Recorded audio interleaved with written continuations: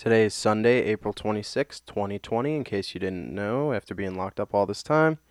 On today's episode of the Silly Goose Podcast, episode 4, it's coming a little later than usual, because, when you're in college and finals are coming up, the schedule can get kind of tight, even though I'm in my room 24/7 these days. Nevertheless, on this episode, we will not be discussing the NFL draft, and we will not be making a top 10 style list of who had the best draft overall. So, let's get into it, shall we? You, me, yeah, you. What? I told you, dear, I switched to tea. I'm trying to keep my gut healthy. You, me, yeah, you. Me. It's fine by me, I'll drink it up. If you want tea, you're out of luck. Silly goose. Now, before we get into not discussing the 2020 NFL draft that was done virtually for the first time, and quite honestly, hopefully the last time in the history of sports drafts that are not fantasy related, we have some breaking news as of right now. According to Bleacher Report, the New Orleans Saints and Jameis Winston are nearing an agreement of a one-year contract that would see him join the franchise as Drew Brees' backup for next year. Now, Charles Robinson of Yahoo Sports reported that the deal would be very economical given the Saints cap situation. Now, that would obviously mean that Jameis Winston would be basically taking a pay cut after his first 5 seasons with the Tampa Bay Bucks, obviously now having Tom Brady there. And he's coming off of a relatively roller coaster of a campaign. He led the NFL with 5,109 passing yards, along with 33 touchdowns and 30 interceptions. Everyone knows that. In my opinion, this is a great move for Jameis Winston. There has never been a question that Winston likes to throw the football, right? There has also never been a question that he likes to throw it to receivers and the defenders equally. He obviously made history by being the founding member of the 30-30 club last season, but he also led the league with over 5,000 passing yards. The dude is a spectacle, to say the least. That's why Winston needs to be under Drew Brees for next season. He just got LASIK eye surgery to fix the interception vision. Dude couldn't even see 20 yards down the field without wondering if it was Mike Evans or Minkah Fitzpatrick he was throwing the ball to. I mean, come on. That's remarkable. He still threw 30 touchdowns last year. I mean, are you kidding me? He's got new eyes to go along with that cannon of an arm that we all know about and those leadership skills that he developed in his time at Florida State. But now, he's about to become a godlike QB. Yes, you heard me. He's going to become godlike, which everyone thought he would be, because of Drew Brees. Drew Brees is arguably the second greatest quarterback in the... Sorry, it's Sunday. My father brought me some fresh mozzarella to eat. We're having an Italian dinner tonight, and God forbid I get a little hungry. Anyway, Drew Brees is one of the best quarterbacks of all time. There's no question. He's one of the best at reading a defense and throwing the ball in the perfect pocket where the receiver is the only one who can catch it, like Michael Thomas. They do it constantly, every game. Drew Brees knows what it takes to make a playoff run and win a Super Bowl. Sean Payton is one of the smartest, most well-rounded coaches over the last 30 years.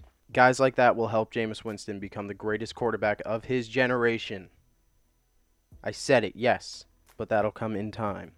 Over the course of a year, learning under one of the greatest to ever do it, Drew Brees, and one of the greatest coaches of his generation in Sean Payton. But let me know what you guys think of the Jameis Winston deal reportedly going through, and what you think it could do for his career going forward. And maybe the Saints are going to pull a 180 on Taysom Hill after next year and just be like, you're going to stay in your role as this utility, who knows what guy, for the rest of your career, while Jameis Winston comes in and takes your spot that we said we were going to give to you after Drew Brees was retired. That's an interesting debate that I wish I could have with another person right now, but I can't because I am locked in my room. Anyway, I know I said I wasn't going to do a draft episode, but I lied. Deal with it. Now, it's fair to say that this was a loaded draft class for both offensive and defensive talent alike. Maybe one of the best in a long time, potentially. I don't know. With that being said, I made a top 5 for the teams that drafted the best and the worst in my own personally unbiased opinion, of course. But before we get into that, I want to give an honorable mention to the best, the Miami Dolphins, my team. Right out of the gate, Dolphins made me happy drafting Tua over Justin Herbert. My father, also a longtime Dolphins fan, was for some reason disappointed with this pick. He thinks that Herbert would have been the more safe, better move. I don't agree with that. I think Tua is just too much of a talent to get away from. Sure, he might have some weak ankles.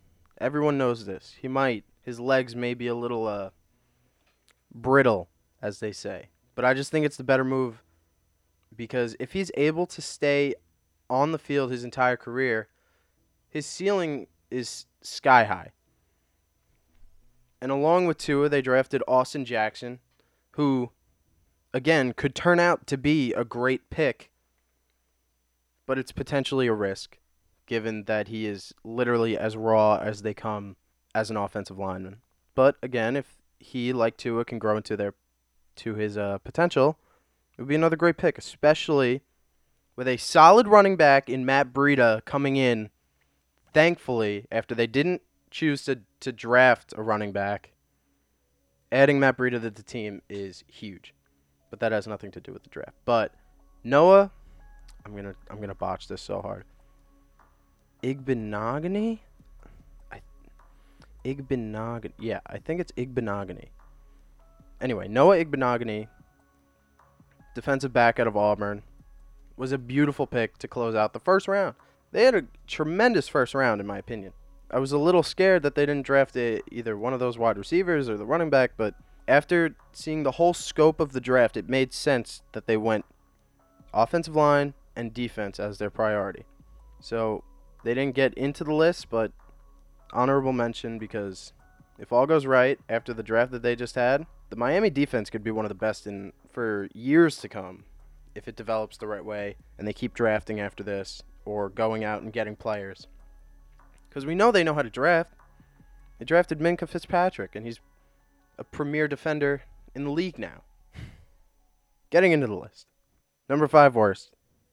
New England Patriots. Now, Bill Belichick is obviously known for being the king of the NFL draft. He trades down for picks because he believes he can turn Joe Schmo into a Pro Bowl caliber player. Most of the time, he's right. But for now, I think this was a bad draft for New England. Kyle Duggar, who's getting comparisons to Patrick Chung already. 24-year-old speedster who possesses some concerns regarding his lateral mobility. Edge rusher, Josh Uche? I don't know. These guys making it hard on me these days. But he's got a lot of upside. Josh. Michigan did not use him the right way to get the best of his abilities out onto the field. But a guy like Bill Belichick obviously knows how to do so.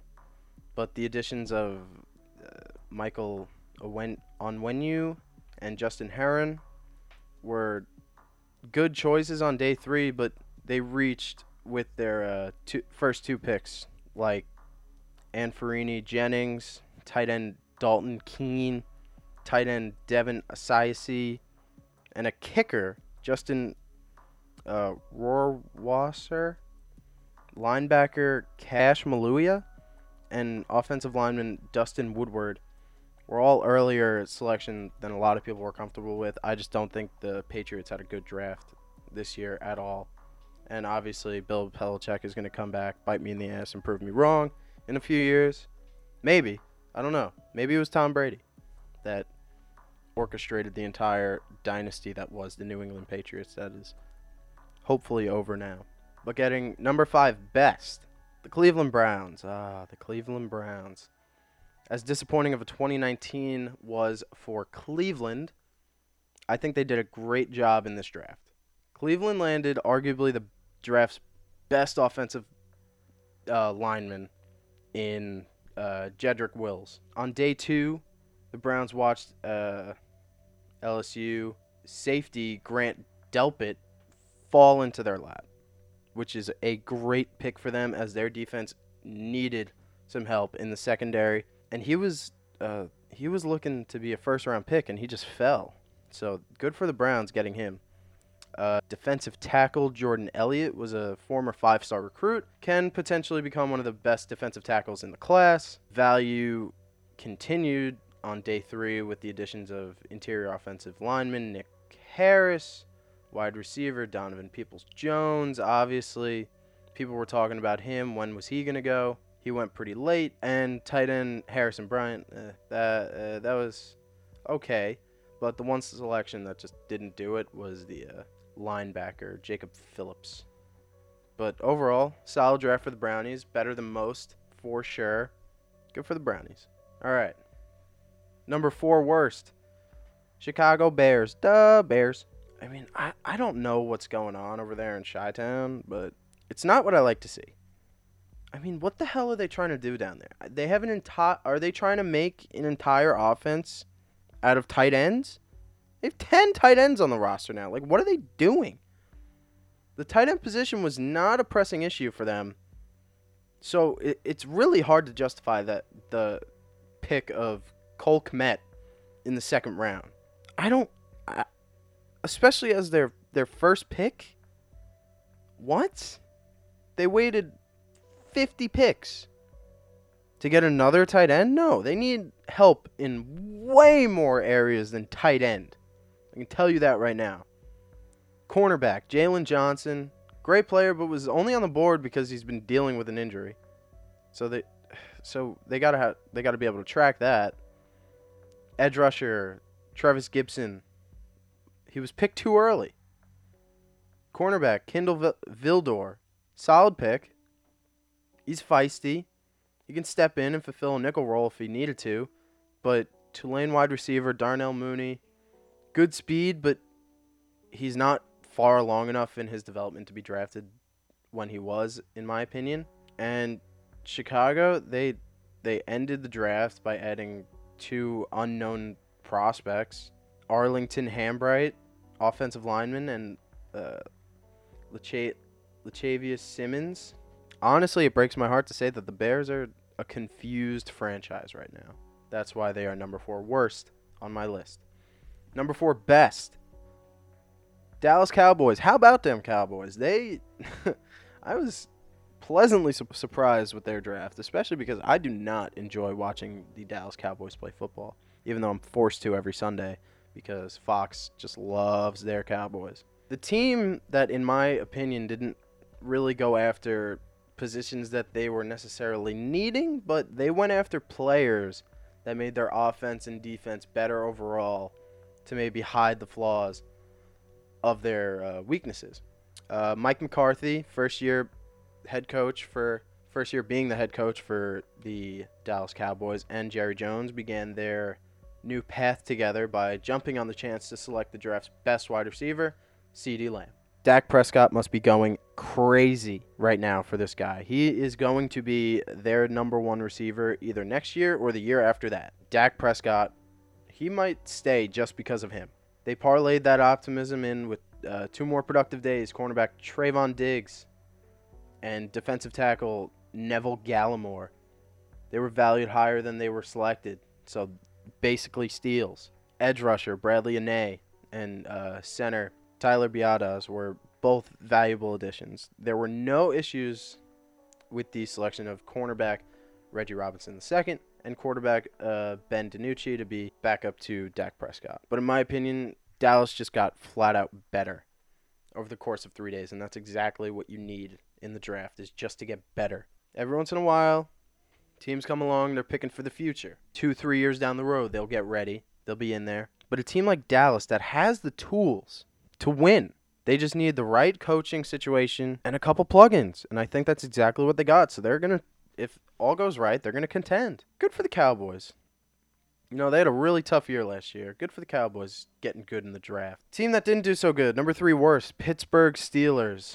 Now, this is a weird one for me because it wasn't like they actually picked badly or anything. It's because the Steelers, they just didn't get better over those 3 days, like I was saying with the Cowboys. How they got better, the Steelers just didn't. Nothing exciting happened to a team that, in my eyes, can make the playoffs next year, just like the Cowboys. See, the Steelers and the Cowboys were in a very similar position going into this draft. The Steelers were making a playoff push at the end of the year, and they were showing signs that they were getting in. They were going to do it. But Dallas was kind of on the other side of that. They struggled for a while in the middle of the season. Towards the end, they just couldn't hold it together, but they were in the hunt for the playoffs the entire time. And coming into this draft, they both knew, hey, we need a couple pieces to make this all fit. Dallas did it right, and Pittsburgh did it wrong, flat out. Day 2 was early for wide receiver Chase Claypool and edge rusher Alex Highsmith.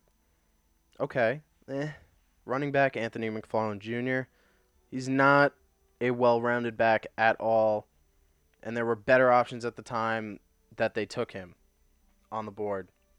And do they really need another running back?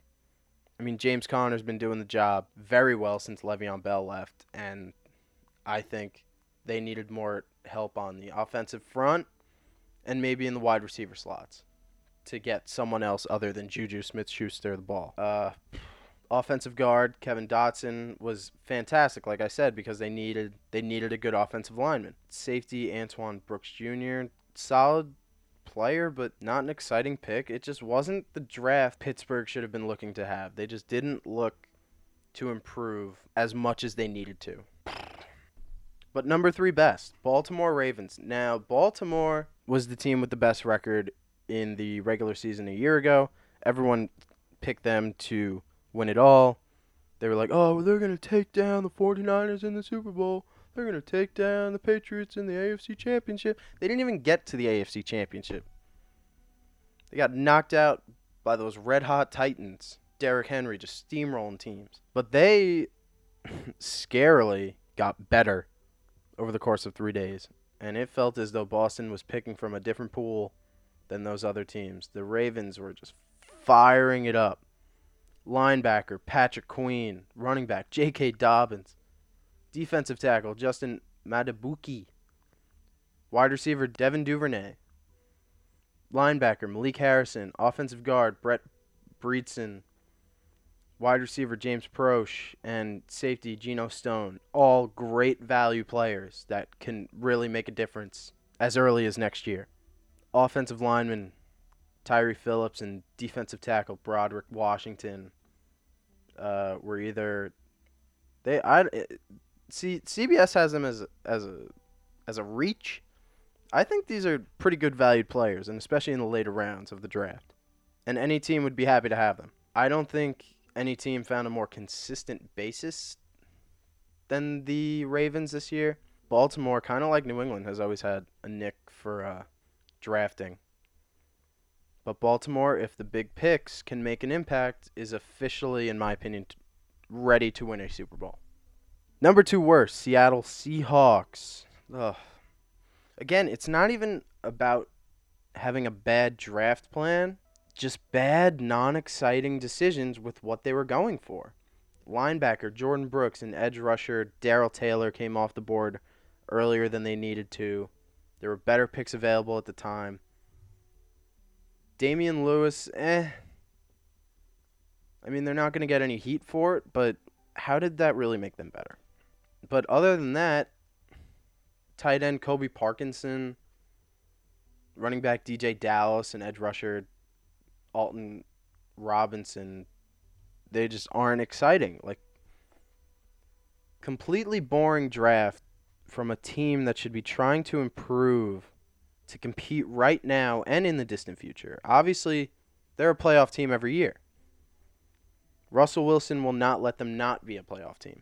But you got to draft better than that. You got to be able to build a sustainable future while you're still in a competitive present, if that makes any sense.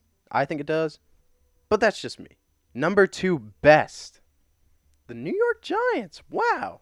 An unforeseen great showing by the Big Blue this week. New York potentially added its left and right tackles of the future with Andrew Thomas and Matt Peart, I don't know, respectively. Sandwiched between those two players was Xavier McKinney, who is, 1, regarded as the draft's best safety, and 2, New York Giants fans are very excited to see what he has to offer. He offers a lot of ability and versatility.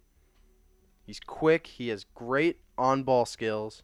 And he hits hard, man. He knows how to hit. Cornerback, Darnay Holmes, and interior offensive lineman Shane Lemieux should be solid contributors, especially on a line that was just not it, especially over the last, 7 seasons. They just let Eli Manning and Daniel Jones-Light just get sacked constantly. Cam Brown, Carter Coughlin, same last name as the coach that brought them 2 Super Bowls, T.J. Brunson, and Tay Crowder. All intriguing linebacker selections to help on that defensive side that showed a lot of improvement last year. But I think some of these picks can definitely help turn that into a force on defense rather than just a team that's looking to stay in the game. And then finally, Chris Williamson was a consistent producer as well. But general manager Dave Gettleman told reporters his goal was to fix the offensive line once and for all, and he definitely took a big step in doing so. Now we're getting into both number ones. Starting off with the number one worst. My good friend Kevin Redfern is going to hate me for saying this. The Green Bay Packers. Now this is where I am going to get mad. I am not even a Packers fan, and just thinking about it is making my ears fume. Here we go.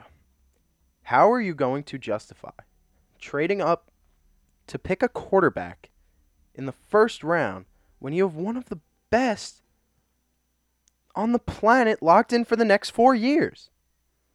Especially when he is still highly competitive. He's the gunslinger that dominates defenses. Why wouldn't you get him a skill guy when there were guys on the board for the picking? Like Aaron Rodgers went on the Pat McAfee show the other day before the first round and said, we haven't gotten a skill player since I've been here, so that would be pretty cool. With his subtle southern draw that he's got going and that big beard that he's grown. But it doesn't make sense that they wouldn't do anything for Aaron Rodgers. They essentially did nothing for Aaron Rodgers over the first 2 days, actually. Trading up for Jordan Love in the first round. Running back A.J. Dillon and tight end Josiah DeGuara. These guys are big reaches, and it's very possible that neither of these guys even sniff contribution in 2020, which is a scary thought. It's a scary thought, especially for round 2, 3 guys. Those are the guys that are supposed to make an impact right away. Some of them might be projects and might be able to get better, but those are guys that need to be thought of as potential contributors and helping you win games, especially when they were 1 win away from a Super Bowl last year. And why couldn't they do that? Why couldn't they go after better defense to stop the run game that killed them in the NFC Championship game? It doesn't make sense what they are trying to do. They should have picked a wide receiver in round 1, and they should have picked either a defensive lineman, a quality linebacker, safety, something to stop the run game because they need it. But no, instead they take Kamal Martin and they take Simon Stepaniak, John Runyon, and Jake Hansen, Vernon Scott, Jonathan Garvin. They had a ton of picks, but by the 5th, 6th, 7th round, it really doesn't matter because those guys are projects. Those are the guys that take a while. But your first 3 rounds should be guys that you're expecting to play. Just disappointing from Green Bay this year. Disappointing and shocked, to be quite honest with you. And the number one best, I don't even have to say it, Cincinnati Bengals. Obviously, they got the best player in the draft in Joe Burrow, even when reports were coming out for weeks disputing that they would even do so. But the bigger surprise was the consistency of good picks for the Big Cats. It's the ultimate objective for any NFL team to pick consistently good players that you can see in your lineup day after day. After Joe Burrow, the team drafted wide receiver T. Higgins and linebacker Logan Wilson on day 2. T. Higgins is going to grow up with Joe Burrow in the NFL. These 2 guys can be the most dynamic duo right after Mahomes and Hill. Do you know what I mean? It has the makings of being that way. T. Higgins is a top wide receiver in that draft class, and Joe Burrow is happy with that, especially with A.J. Green still on the roster. Their wide receiver core just got a little bit better. Linebacker, Akeem Davis Gaither. Edge rusher, Khalid Kareem. Offensive lineman, Hakeem Adeniji. Linebacker, Marcus Bailey. Every selection, in my opinion, was a grand slam. Maybe outside of Kareem, who was maybe more like a triple or no, I don't know. But the Bengals built a respectable offensive unit around their quarterback, Joe Burrow. Compared to seasons prior, the team they've assembled in the draft is leaps and bounds better than what they have. And before I'm done talking about the draft, which I basically am, I just want to give a shout out to offensive lineman highlights. You know, in season, in game, you're not seeing those highlights. You're seeing highlights of wide receivers going up top to catch a ball one-handed in the back of the end zone. You're seeing 50-yard bombs by quarterbacks. You're seeing big hits by defensive backs on the quarterback. You're seeing interceptions coming off the sideline. Crazy, crazy stuff. But when you get down to the nitty-gritty and during the NFL draft, you got to bust out the lineman highlights, and they are good. Just shuffles. Seeing how good they are at shuffling left and shuffling right. Maybe coming around an end to pick up a block to get their running back into the end zone. As a former lineman, I just want to give a shout out to the big boys up front who don't get enough love most of the time unless it's on draft night. But with that being said, that's going to do it for episode 4 of the pod. Let me know what you think of my best/worst list by tweeting me at SpennyGoose__ or on Instagram at Spencer Gustafson. Have a happy Sunday, everyone. Stay safe, and I'll see you soon. You, me, yeah, you. What? I told you, dear, I switched to tea. I'm trying to keep my gut healthy. You, me, yeah, you. It's fine by me.